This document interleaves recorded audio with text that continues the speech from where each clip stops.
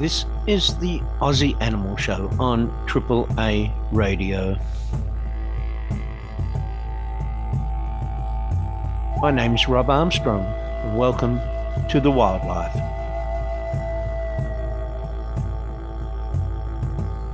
We're again chatting with Janine Duffy from Koala Clancy Foundation, a group of koala advocates here in Victoria are banding together to let the state government know that time is running out. Our Victorian koalas are in crisis. Let's hear from Janine. Janine, thank you for your time again. Oh, great to see you, Rob. What are you doing Friday? Tell us all about it. It's going to be a big day. So at 12 noon outside Dan Andrews' electorate office, which is in Noble Park, we're getting a gathering of people there on the back of my ute, which is called One Koala. We'll have speakers talking to the crowd about what urgently needs to be done to save koalas in Victoria. Let's not mess around. Victorian koalas are in crisis at the moment. The government doesn't know what to do with them, and so they're turning a blind eye to the issue, sweeping it under the carpet. Well, thank goodness for organisations like Koala Clancy Foundation and all your supporters. That isn't going to happen. We hope not. I mean, we've all tried everything that we can think of, Rob. And we've tried asking nicely. We've tried sending letters. We've tried begging. And everyone we talk to is in the same boat. They're just meeting, deaf ears and closed eyes at the state government and the department. And I mean, there comes a point where you just have to take it to the public and say, guys, support us, please, because we know Victorians love koalas and we know they want koalas to survive. And we have a chance here in Victoria to make sure that happens. But at the moment, it's not looking good. No, not at all. And don't hold out for the new koala strategy to give any solutions, because honestly, everyone's been told by members of the department they have no clue how to handle the situation. They're committed to the logging industry, and the koala is just in the way of dropping trees. That's horrific. There's animal cruelty issues that we can't overlook that are going on there, and they're government sanctioned, I'm afraid. The fact that the koala is seen as a problem for the Victorian government over there in the blue gum plantations, doesn't mean they shouldn't be looked after and treated decently. Are we a modern society? Are we a wealthy society? Do we give away subsidies to timber companies and mining companies? If money is what's required to make a decent plan, I think we've got it. The government's got it. It's just spending it on things that don't matter to us. Perhaps not bailing out Vic forests would be a good start. A great start? Sorry, mate. Taking tax from the multinationals who don't pay any. Yeah, but too easy. They just need a bit of political will to save these koalas and treat them decently. Now, we don't believe that there are as many koalas in Victoria as the government is saying there is anyway. I firmly believe that there are very few native populations of koalas in Victoria, and these small pockets of remnant koalas need to be protected at all cost. The numbers of koalas in Victoria, Rob, that the Victorian government claims are just way out. They're far too high. And I would like to say to the Victorian government, show us some of these koalas, because we don't know where they are. And we're in the best place to know that. And it's wrong. So everyone I speak to who's in the koala world says that those numbers are inflated. ridiculously so. So we're not talking about an animal that is thriving and abundant, as the Victorian government keeps on claiming it is. We're talking about an animal that is vulnerable and is possibly even endangered in this state. Of course it is. I mean, I'm of the belief that in certain areas, the populations, especially the blue gum koalas, those figures are underestimated because they're trying to limit the problem they're having there. But outside the blue gum plantation, I believe the numbers are exaggerated. And yeah, basically they're wrong. And as any management, the number one management tool is to know the numbers, what you're dealing with. And look, I've stated this before and I'll say it again, pick a number and that's how many koalas there are.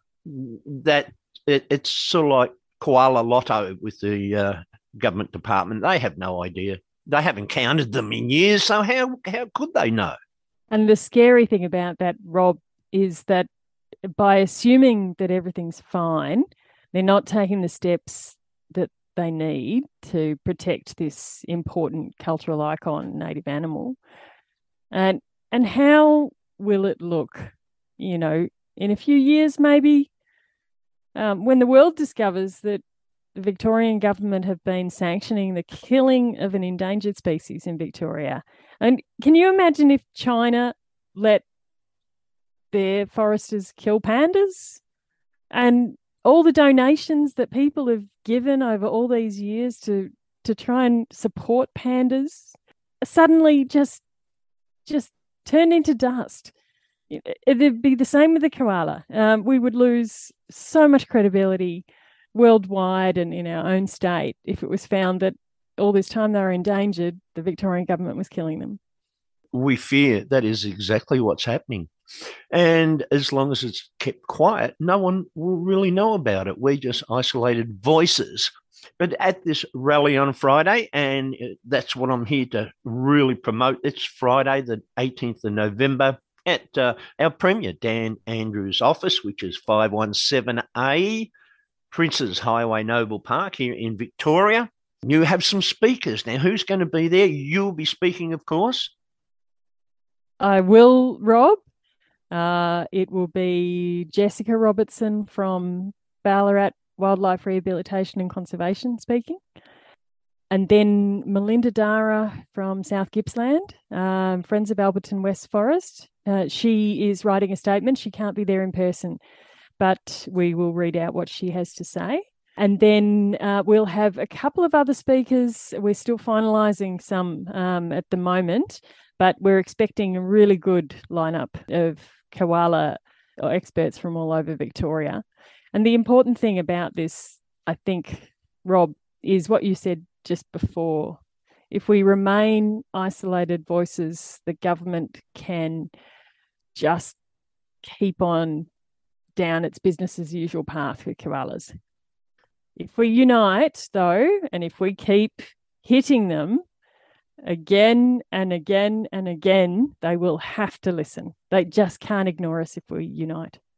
I just wonder who's going to be the environment minister that publicly announces that, yes, our forestry department is dropping trees containing koalas, killing them, displacing them, causing stress to native populations of wildlife. Which minister's going to say that? I can't see Lily owning up to that. She's had a fairly hard time lately, hasn't she, with big forests? Oh no, they're just being caught red-handed, breaking laws left, right, and centre, aren't they? Was just reminded the statements made in, I think it was 2019 by Dan Andrews, saying that 10 years native forest logging, old growth forest logging will end.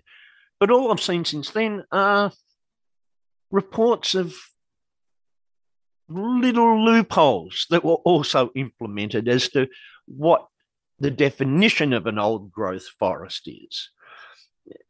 So if an old untouched tree falls after a lightning strike and opens up the canopy to allow new growth inside an old growth forest, That's declared no longer an old growth forest, so it can be clear felled. It's absolutely ridiculous. Who's looking after our wildlife? Certainly not those charged with it by the people of Victoria. It falls on volunteers such as yourself, Jessica, and all the others.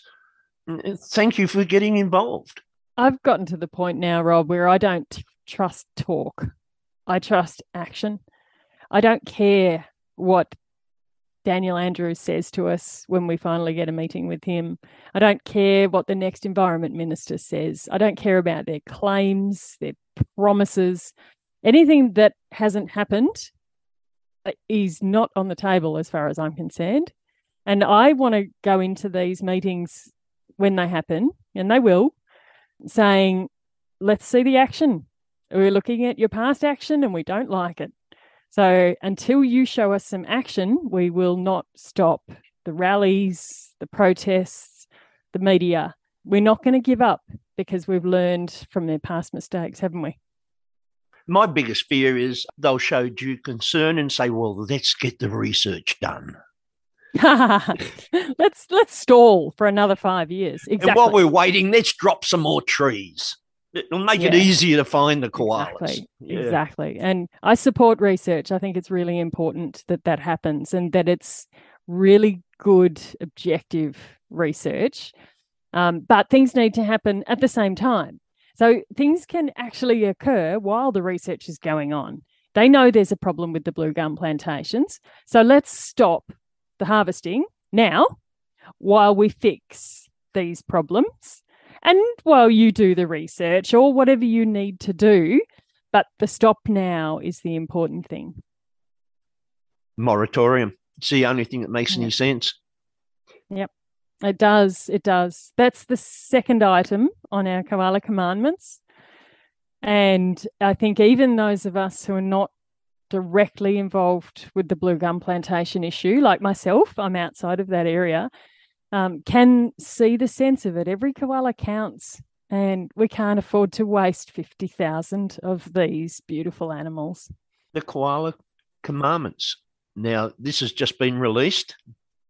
Can you fill us in on that?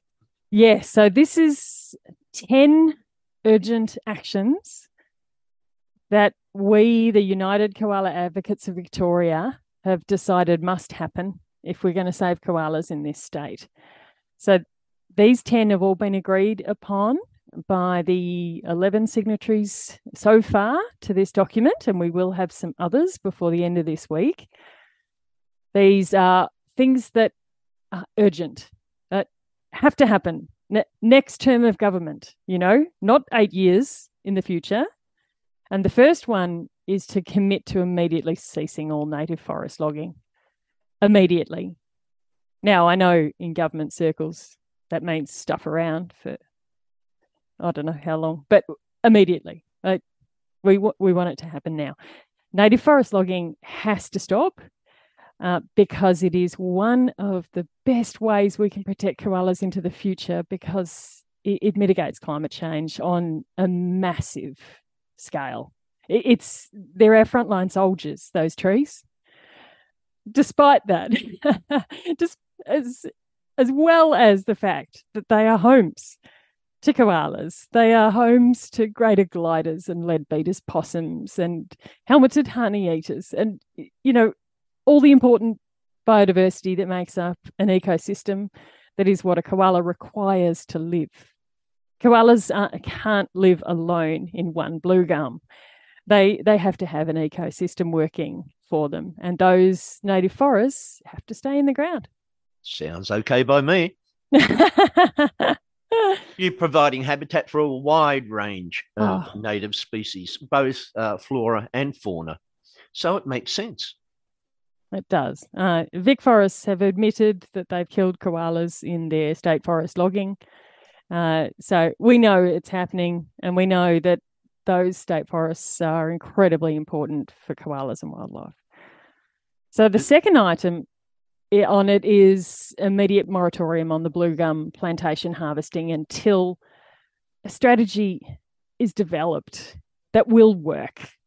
So the government has got to accept the recommendations of scientists who have already provided them with management strategies that will work, which they're ignoring.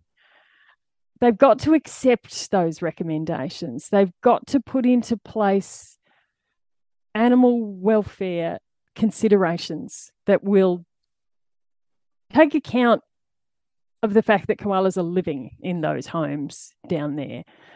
They've got to look at alternative habitat arrangements for these koalas. They've got to look at places to put them. I've got places to put them.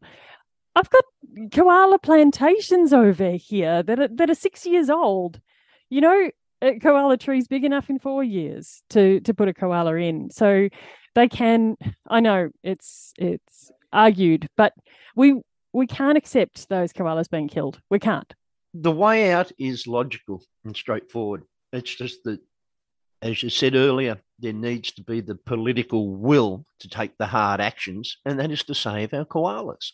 That's right. It can be a temporary halt, but it has to be a halt to blue gum harvesting, Rob, because if we allow them to continue with it while they sort out a strategy, it might take them 18 years, like the last koala strategy. And 18 years is not acceptable.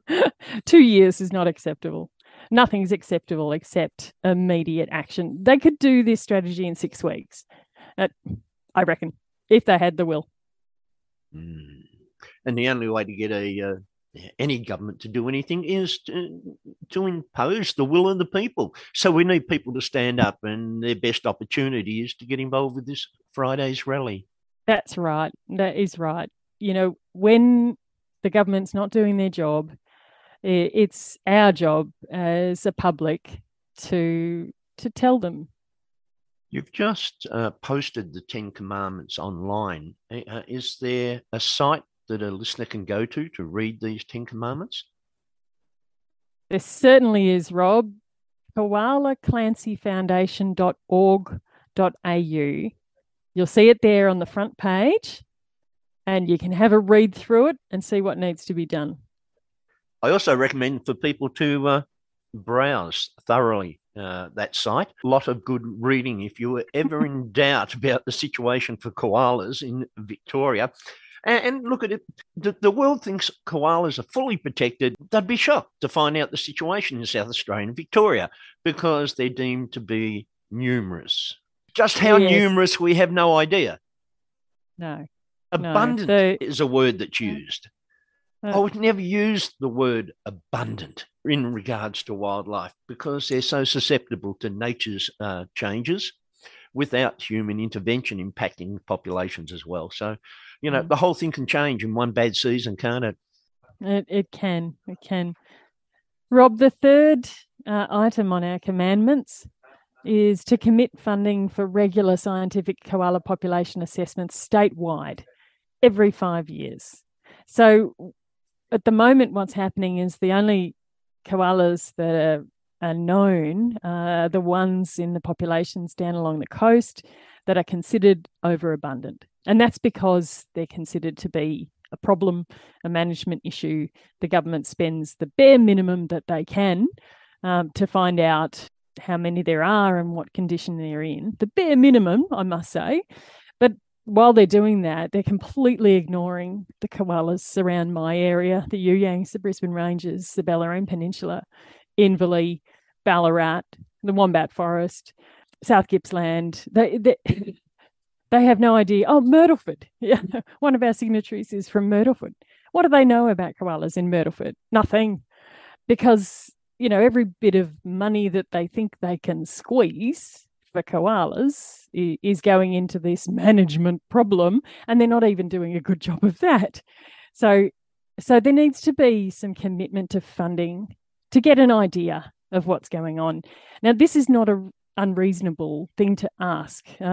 Every other state does something like this. It's just Victoria who's lagging.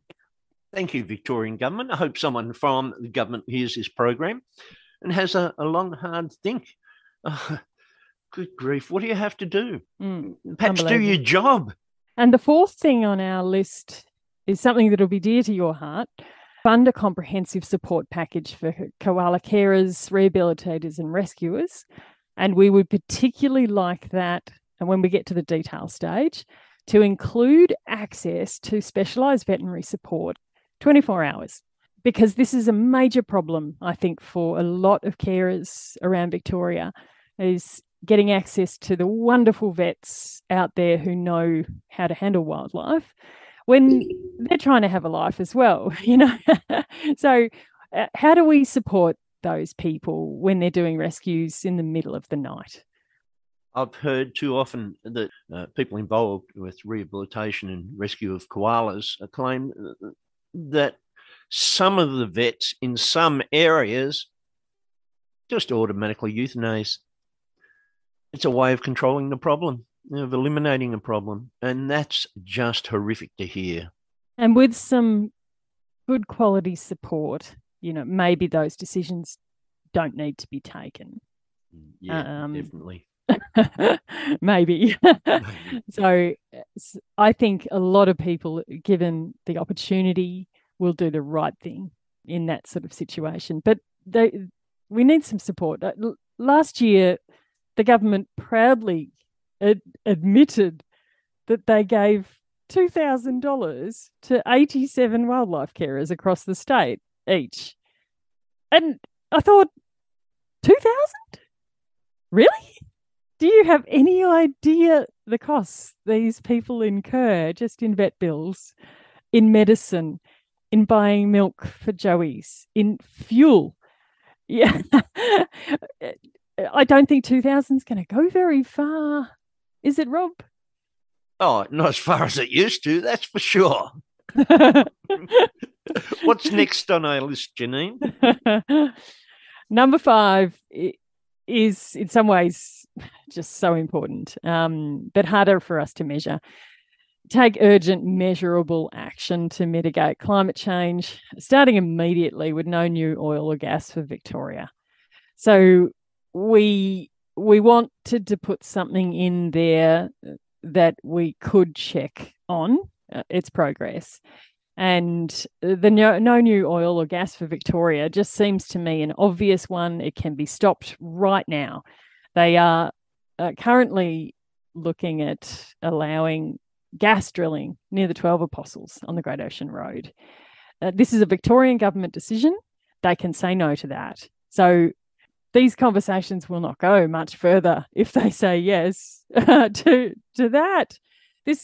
You can't mitigate climate change and increase the amount of oil, gas and coal in your state. You can't. I've got no comment. I'm trying to be polite because possibly by Saturday we may have the same Victorian government or we may have a new Victorian government. No matter who is in power, there's a responsibility to stand up for the koala in this state. I suspect we'll be having this discussion with whoever is the next Premier, Rob, regardless of what party they're from. And we will have the discussion. I don't care. They all need to know this, even if we ended up with the best case scenario, which I'm sure we all agree. Oh, look, these hard decisions have to be made, though. That's what, they're in government to make those hard decisions. And as I said, I can't imagine an environment minister standing up and saying, well, listen, Victorians, we're terribly sorry. We don't want to crush these koalas when we drop the plantation, so we're sending in teams of shooters to shoot them first. What environment minister would survive the onslaught of a statement like that? No one. This country wouldn't tolerate that. But they are. Think? Yeah, I think they are. Yeah. I don't have proof, but I think some actions are being taken down there that they do not want coming out into the public. Yeah, I'm hearing the same thing. Are you? Yeah, and there's population management is such a horrible term. Yes. How about? No, I won't say that. So number 6 is to include protection of koala habitat in state planning laws, to legislate for connectivity of the remnant habitat, review the impact of bushfire overlays on wildlife, and review land clearing laws. It's hard to believe that these things haven't already been done. Seriously? We have no protection for koala habitat in Victoria, unless it falls under some other category. And a lot of the remnant habitat is disjunct little patches, kilometres apart from each other. When a koala comes down to the ground, it could get hit by a car, it could get trampled by cattle, it could get attacked by a dog. So just connecting those, it's good for everything. It's good for water, especially if they're along the waterways, which is what we mostly promote, is the connectivity of that habitat along a waterway. It helps the water quality, it helps so much biodiversity, and it helps koalas. So why can't we just have some laws in place to support that happening all over Victoria? It'd be so great. And the bushfire overlays on wildlife, bushfire overlays are important, but some consideration needs to be made where blocks are small in places like the Mornington Peninsula. And if there's a simple equation, which there currently is, that you can clear every tree within 30 metres of your house, you've just wiped out the koala habitat of the whole peninsula, pretty much. So could we look at that in a bit more detail and see whether it can be varied for different areas, and see whether something like more of a local overlay can be looked at, so that we're not just cutting down every single tree. Cutting down every tree doesn't mitigate bushfires anyway. So let's look at which ones we're doing, so that koalas can still manage to live with people in the places where they do that. Yes, it only takes some sensible environmental zoning considerations to allow people and wildlife to live harmoniously. Absolutely right. It's not rocket science, is it? Rocket science we can handle, because that is basically 1 + 1 = 2. So number 7 relates to that one too. Let's require councils to prepare comprehensive koala plans of management before approving developments or rezoning in their area, and make sure that they are encouraged to do the mapping and the surveying and find out a bit about their koala habitat in their area, so that they can help us protect it. Some councillors are super on side with this. I mean, my council in Geelong is terrific. They really do listen. But I know not all councils do. And I think for some of them, it may just not have occurred to them because they're taking leadership from their Victorian state government. Next on the list?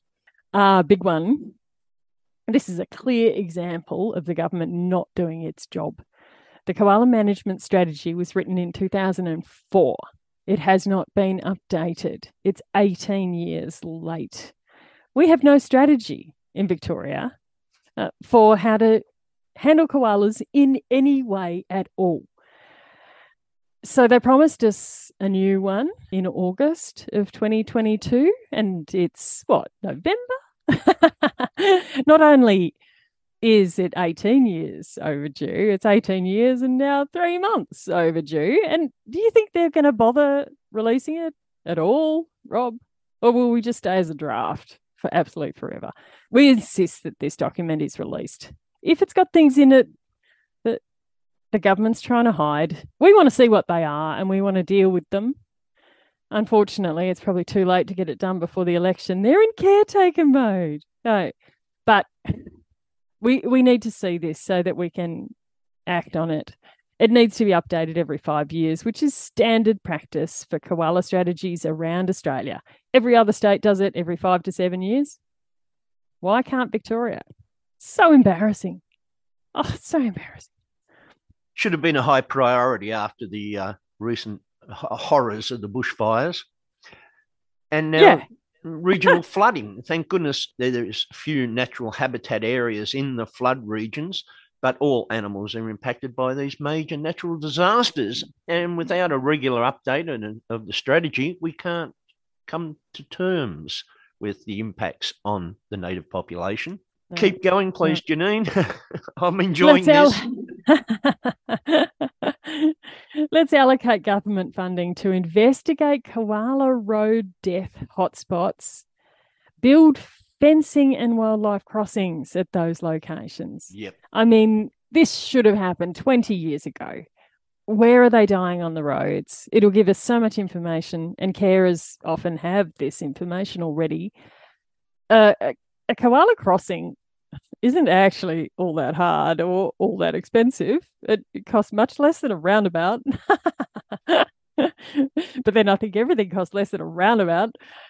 A pole bridge would work for a koala. Half the time there are already structures going over the tops of highways that are just carrying signage or advertising or road signs. Modify them so a koala could use them. There's so many possibilities that could just save everyone a lot of heartache and a lot of koalas.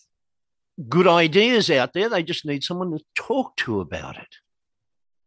And they work, wildlife crossings. They work. So I was at a conference recently and they said something like 100 million animals are killed on roads.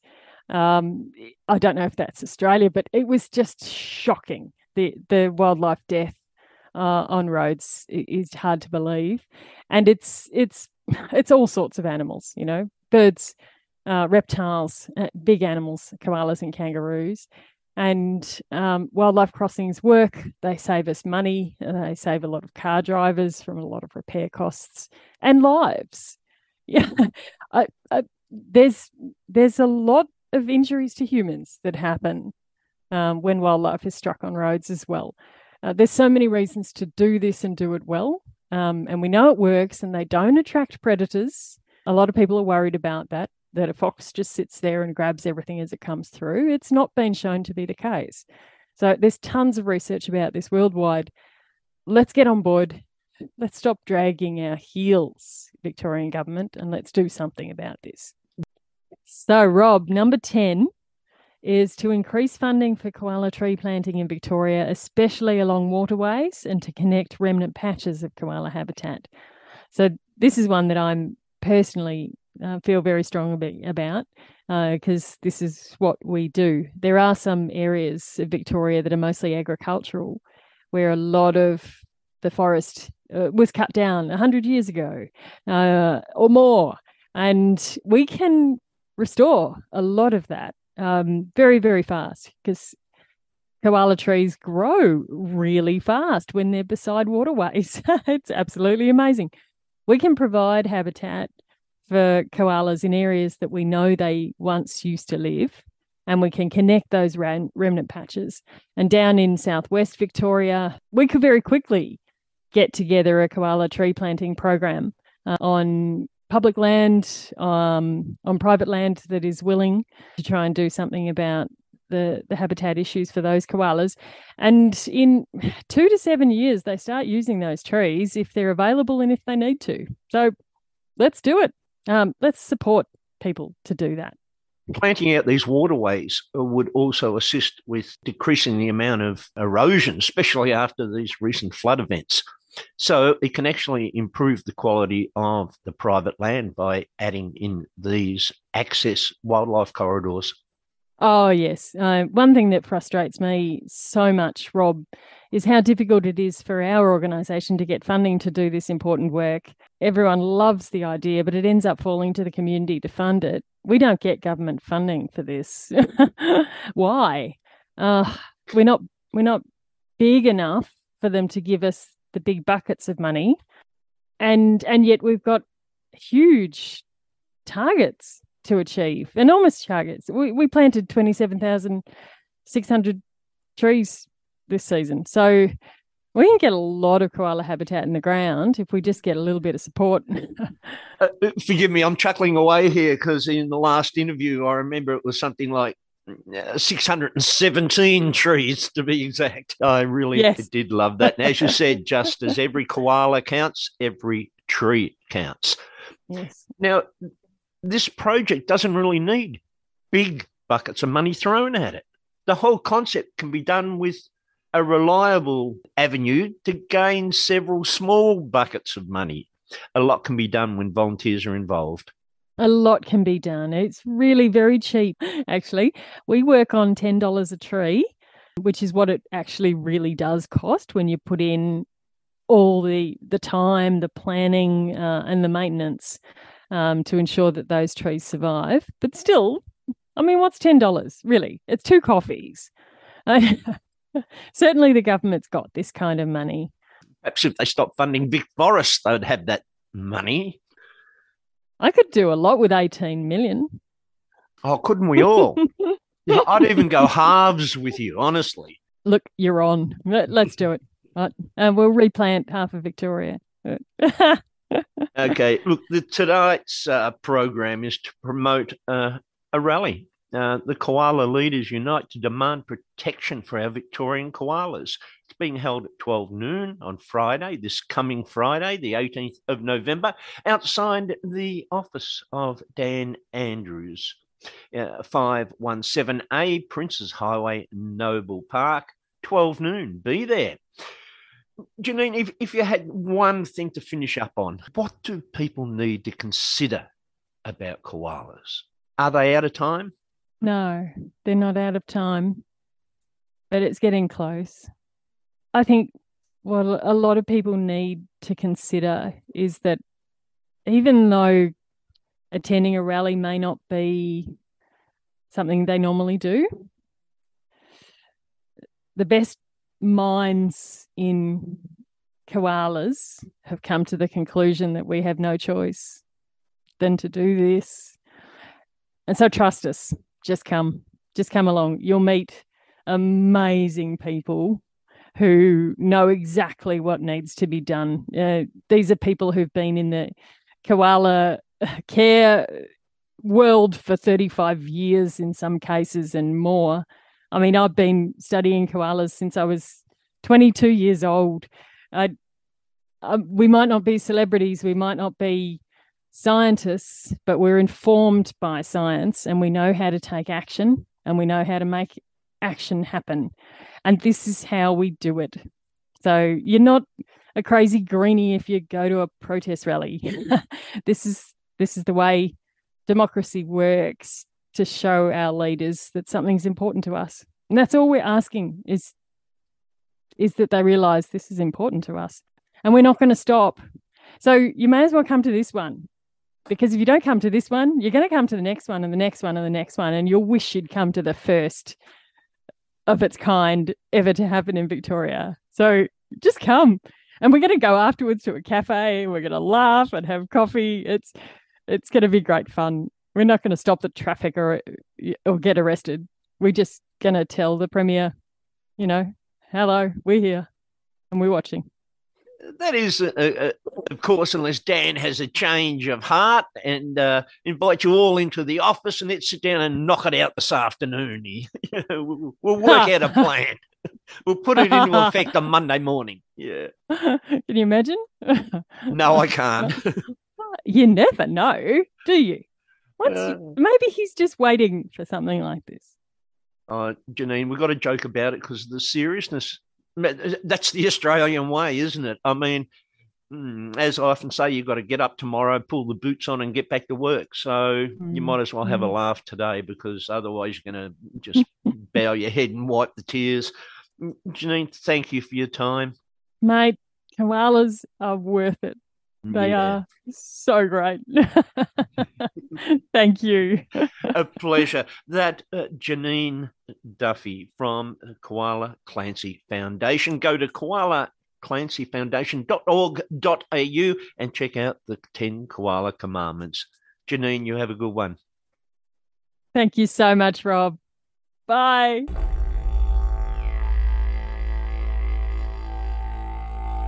For more information, go to koalaclancyfoundation.org.au. Thank you so much, Janine.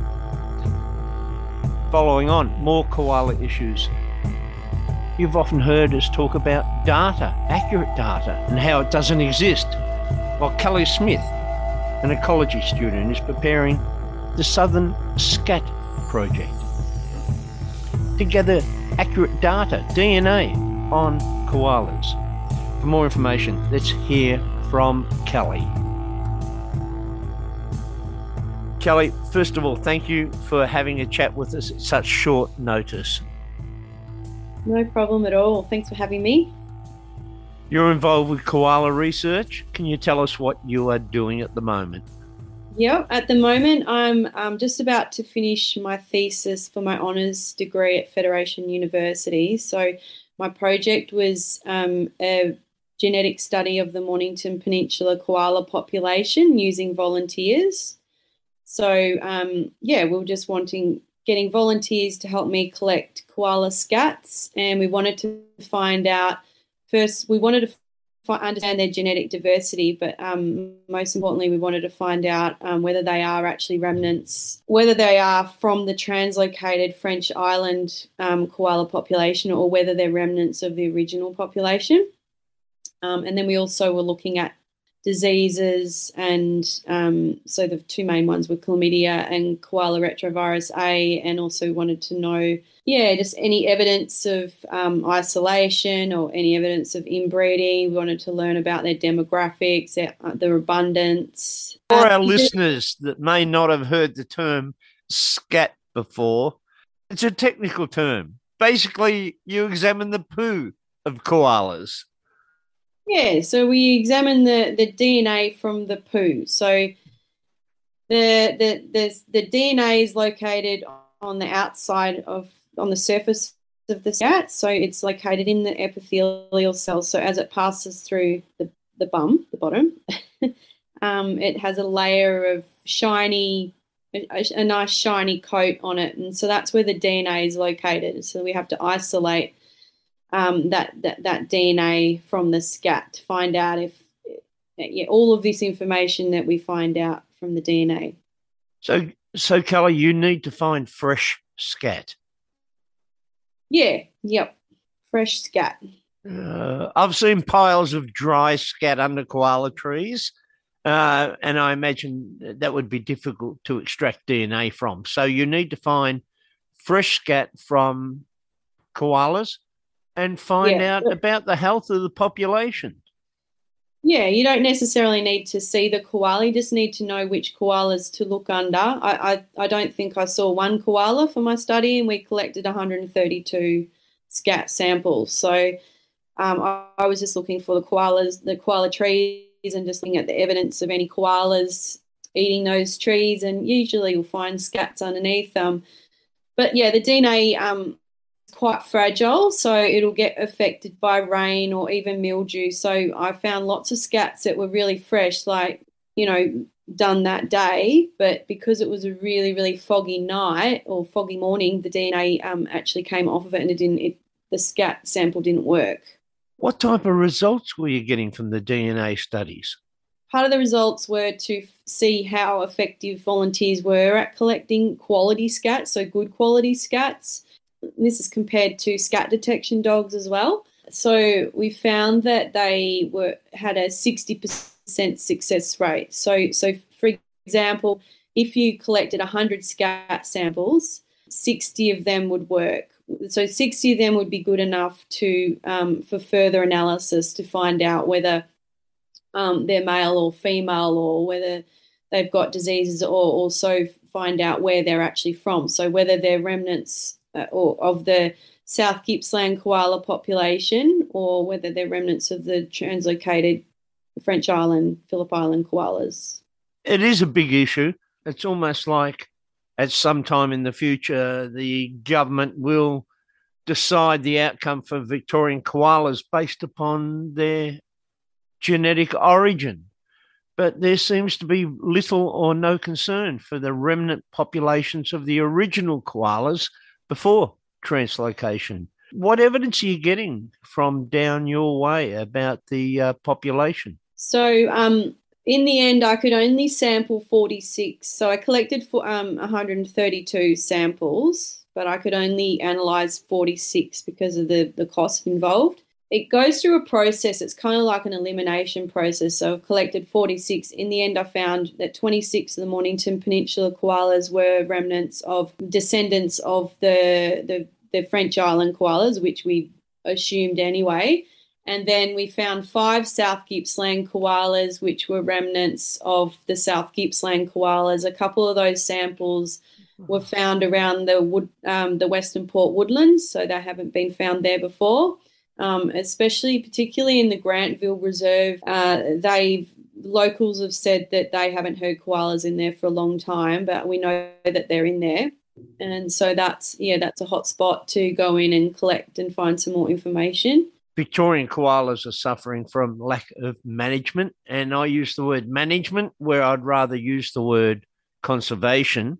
And any research that's done is going to be important for us to manage populations such as the Strzelecki koalas. Yeah, so this project follows on from Faye Wedewich's study of the Strzelecki koalas. So she was one of my supervisors, and so is Fiona Hogan. And then we're going to work on another project starting up soon, where we're going to try and collect scats from across the whole of Victoria. So each scat, it's going to be very expensive, and this is probably why the government is a little bit reluctant to do any genetic studies, because normally genetic studies are done through blood tissue sampling. So to catch a koala to do those samples costs around $3,000. And the other option is to collect samples, through animals that have been killed on roads or come into veterinary care, but then it's not really representative of the wild population. Whereas if we can collect scats out in the wild, that's more representative of the wild population, and it's really easy to do. So one koala will cost about $150 to sample, to genetically analyze, rather than $3,000 plus. It would probably cost more than that, actually. So yeah, this is something that everyone can do. We can all be involved in this, and it's really empowering for the community to be involved in projects like this, because you've got genetic evidence coming in of what's actually happening within these populations. So you might have like an isolated population of possibly remnant koalas in there, and an ecologist might go in and survey that and say, yep, this population's isolated, it's possibly inbreeding, but when we go in and analyse the scats, analyse the DNA, then we've got the evidence. And that's really powerful. It's a really powerful tool because, it's applied research with real conservation outcomes, and you can't dispute it. Kelly, what's missing at the moment from koala management in Victoria is accurate data. We have no accurate idea of even how many koalas there are in Victoria. No, I think the CSIRO is starting up their surveying program, national surveying program, but it would work well with, some kind of genetic studies as well. So, yeah, I've just been approved for $20,000 to start a koala awareness program with the Western Port Biosphere Reserve. So I'm still waiting on that money to come through.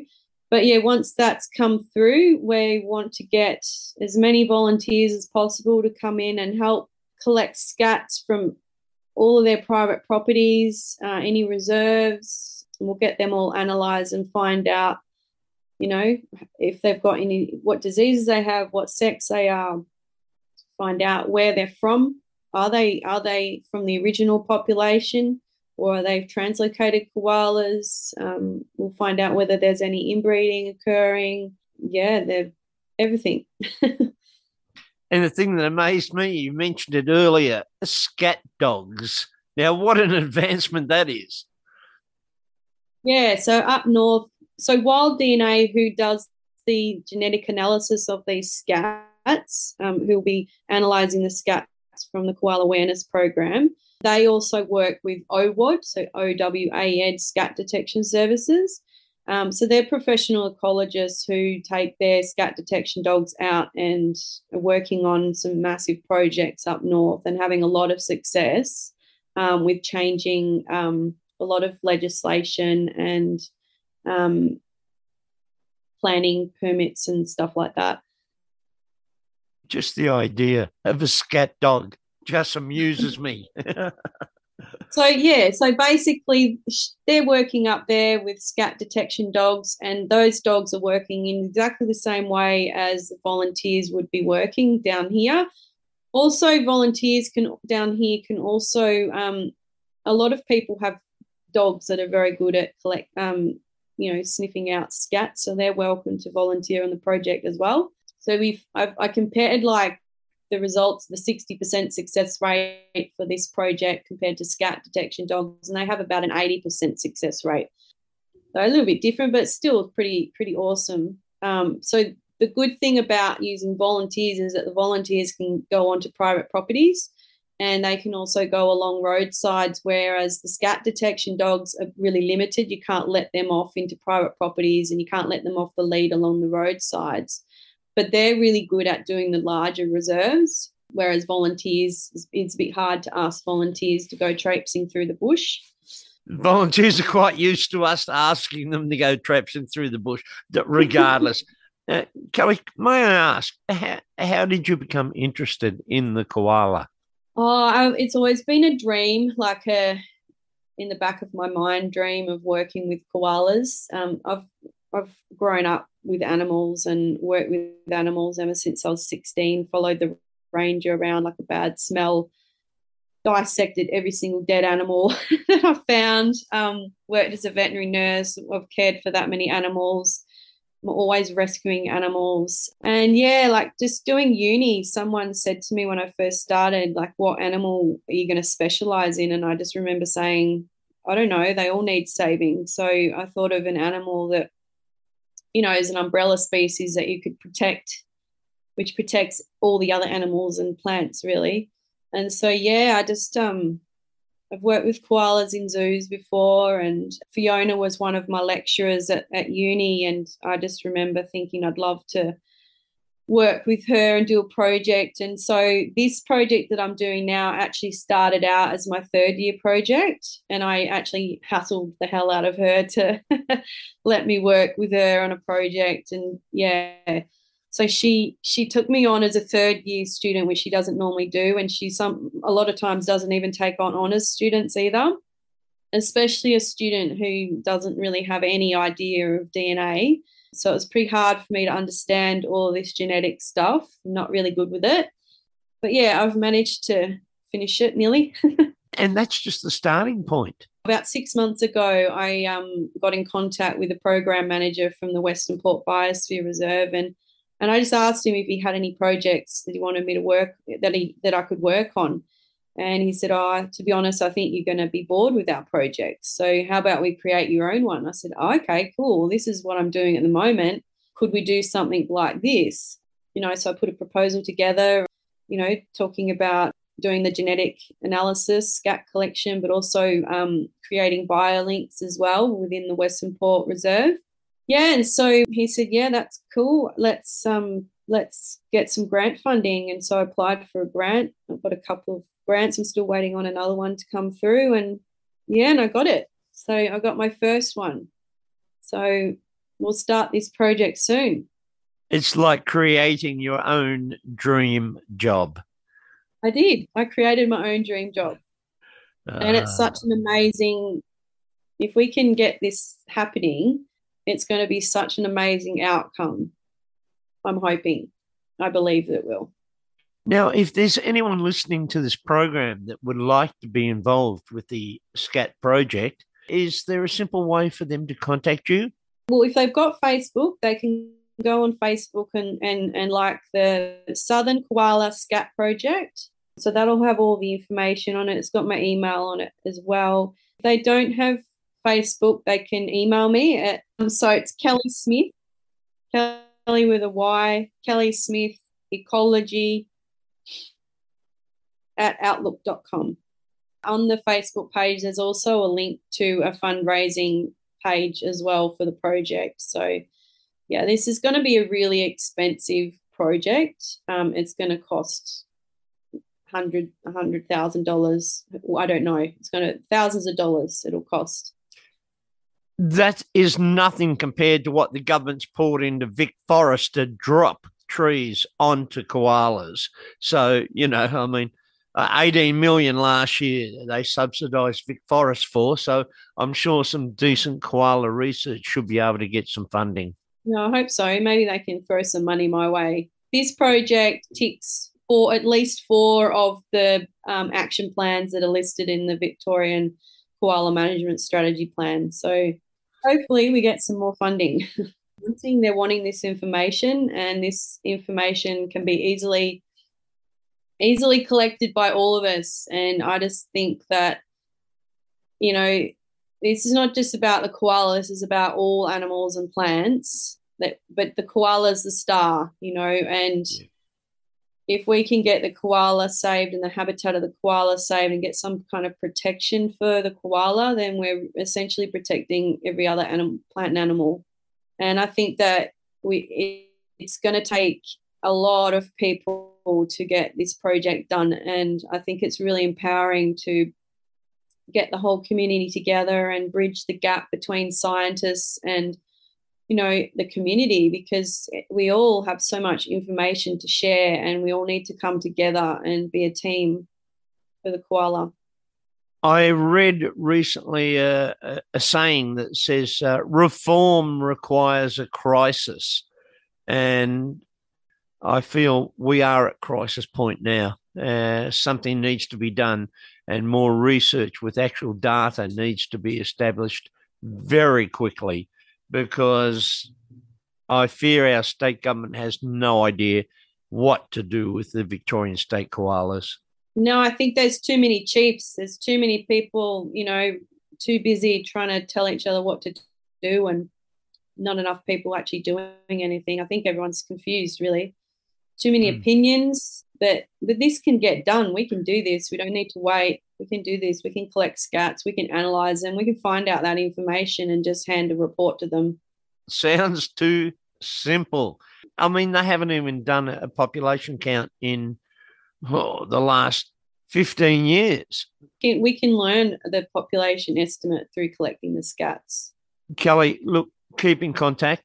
As the project moves forward, please keep us up to date, and we'd love to put out calls when you're chasing some volunteers to get down there to be poo catchers for koalas.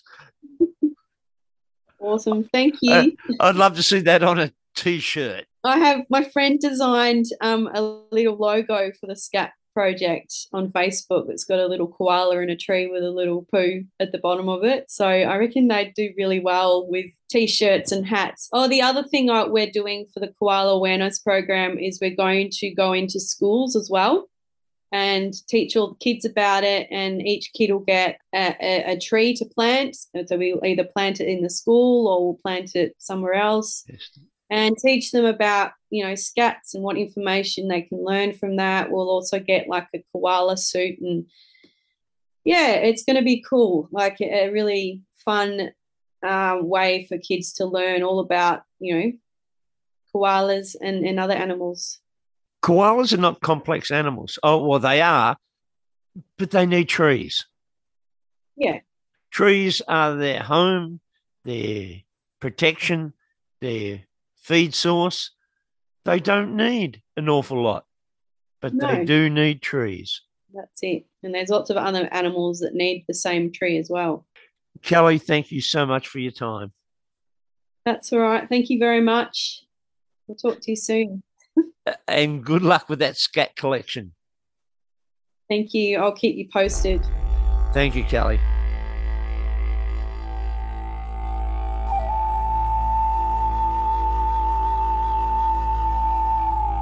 If you'd like to get in contact with Kelly, email kellysmithecology@outlook.com. Now that's Kelly, kellysmithecology@outlook.com. Also check out the Southern Koala Scat Project on Facebook. All right, that's it for another program. Till next time, be safe. This is The Wildlife.